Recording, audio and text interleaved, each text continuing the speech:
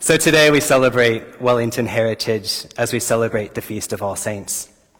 These twin feasts of All Saints and All Souls, as many of you probably know, are in our church calendar not just as a catch-all for those good people, saints, and martyrs whose days we might have missed along the way, but they're there to remind us of all those that bore light in this world, the great communion of saints. The idea of heritage falls in wonderfully with some of the themes from our readings, our sentence for the day, and our collect. These guides from Scripture and the prayer book, they lead us to a place where we must consider those who have gone before and the inheritance they have left to us.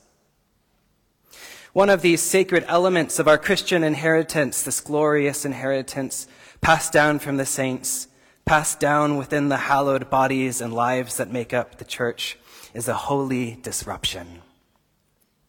It's a lived experience into the truth that the expansive love of God disrupts and disturbs our default settings. What do I mean by that? When we get a new gadget or a device, it comes with default settings, a new car, right? Is it maybe a default background, a default ringtone, a default setup before all the apps and widgets and everything get added? And it kind of guides you in the way that you use your phone. And humans, we're kind of like that. We have default settings. In psychology and the social sciences, we call this conditioning. Now, some of these defaults we inherit from the families that we're raised in. Some of these we inherit from a larger cultural setting. And humanity also has some default settings. Yes, there are exceptions in individuals and subcultures, but broadly, there are these settings that seem to transcend boundaries of space and time. One of our default natures is to be a little bit greedy. Now hear me out. When we think about how much time and money and energy we're spending on ourselves versus on other people, who comes first? Who comes out on top? By default, we look out for number one. We look out for ourselves. The way I organize my calendar, my finances, the way I structure my life, who do I prioritize? Myself.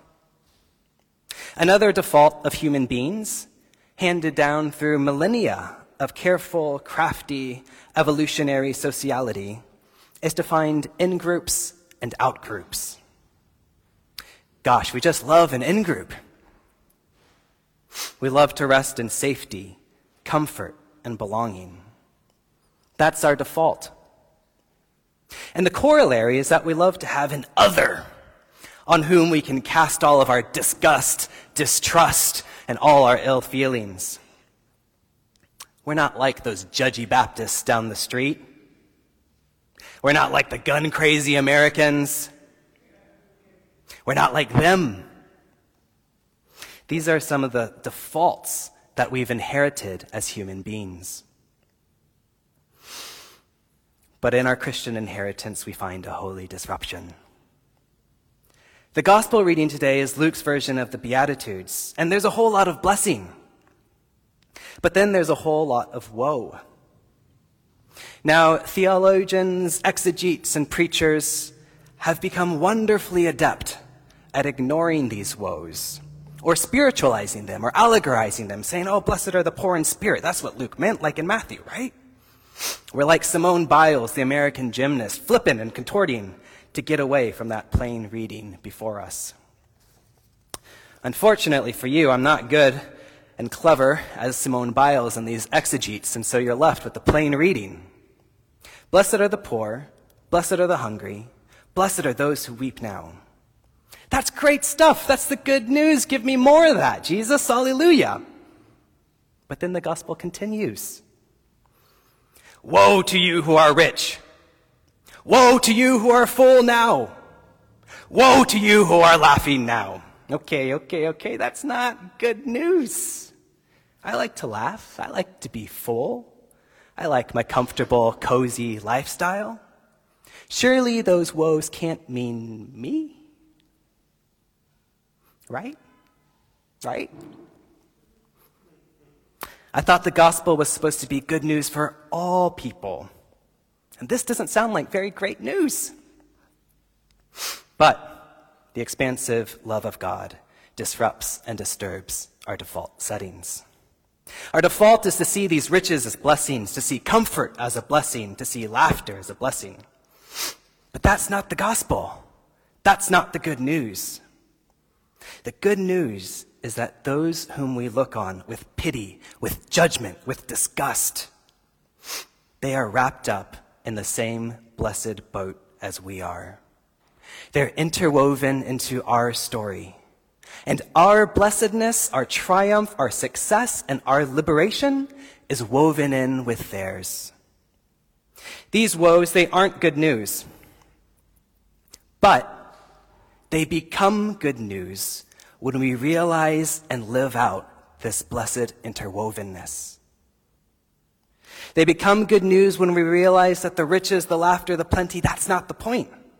The point is that the radical love of God upsets our default settings of who's in and who's out. The point is that the radical love of God upends our default settings of what we think success is. The point is that the radical love of God disrupts our ideas of what justice is. Oh man, how I love to see the bad guys get what they've got coming, right? But that's not the vision God sets before us. Bless those who curse you. Pray for those who hurt you. Turn the other cheek. And it's not just about a mental transformation here. We're not just doing the Matrix, free your mind.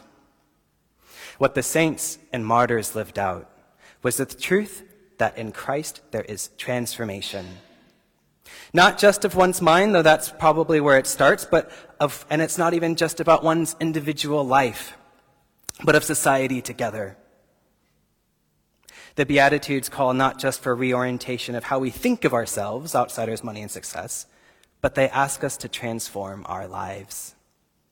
Our inheritance is not just the disruption of our default beliefs, but also of our actions as well. The inheritance that we've been handed down by the saints is what Catholic activist Dorothy Day called the reckless way of love. And this recklessness, give to all who ask, turn the other cheek. Does that make me uncomfortable? Does that make me squirm a little bit? Absolutely. It's terrifying. It's terrifying to make changes to our daily lives and to wrap our success up in with the success of our neighbors. But it's also a bit exciting, thrilling even. Are we ready to let our prosperity be contingent on the success of the poorest, of those who weep, and of those who are hungry? What does this interwovenness look like? The Christian inheritance, this glorious inheritance, also includes the gift of the lives of the saints. Lives that inspire, call, and challenge us to live ever more deeply into this reckless way of love. You have St. Francis and Suzanne Aubert, whom we celebrated a few weeks ago, who gave their whole lives to the poor and the sick. But we also have saints among us now who point us towards that reckless way of love. Some of the saints that have inspired my life have lived in moments and beauty that call us to reach for something beyond ourselves, that calls us to disrupt our behavior and our actions. When I graduated from my undergrad now 10 years ago, I had a classmate go work on Wall Street. He was making the big bucks, he had his big fancy suit, and then he heard the voice of God disrupt his default settings. He felt God saying, a tithe is 10%. I want you to live off of that 10% of your income and give the rest away. And so Graham thought, God, I think, I don't know if I've got this right. And he prayed about it, and he felt God's call continue to pull on his heart. And so he said, okay.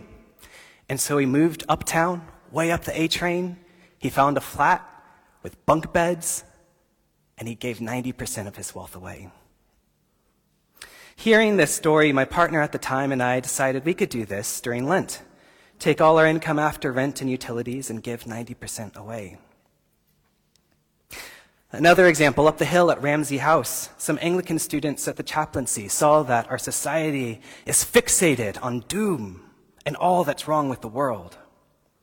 So they went on a journey in our community to find hope in the world, sharing stories and glimpses of God's beautiful redemption, stories of hope from around our community in a new podcast called The Happy Revolution. In the car park here, we have another example of the Free Store volunteers and staff coming every day of the work week because they believe in love and community. They believe in the distribution of food and preventing food waste. In my own whakapapa, I have lights that lead a life of disruption. My grandfather passed away a fortnight ago at the age of 94. And after his death, the stories were being passed around, stories that were funny, sad, reminiscent. I was reminded of a story from the mid-1960s. His church, Chinese Baptist Church of Houston, was raising money for a new building.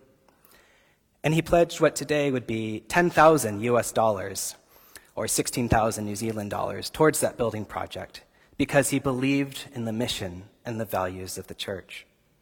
He felt God's call to disrupt the way that he organized his finances. This was above and beyond the 10% that he normally gave. A grandson of a water buffalo farmer, a son of a fish and chip operator, he didn't have $10,000 in cash laying around. So he learned how to tune pianos, and in the little spare time he had after his 40-hour work week, he tuned 66 pianos. And after 264 hours and 15,180 strings later, he paid off his pledge. Now, I don't tell these stories because they're displays of superhuman sacrifice or superhuman saintliness. No. On the contrary, I tell these stories because they're very much within our reach. These saints let the love of Christ disrupt their default views and default actions. Now, what can that look like here at St. Peter's on Willis? Well, that, my fellow saints, is up to us as a church called to live out this holy disruption and disturbance the gospel of Jesus Christ proclaims into our lives. Know what is the hope to which God has called you. What are the riches of the glorious inheritance among the saints? Amen.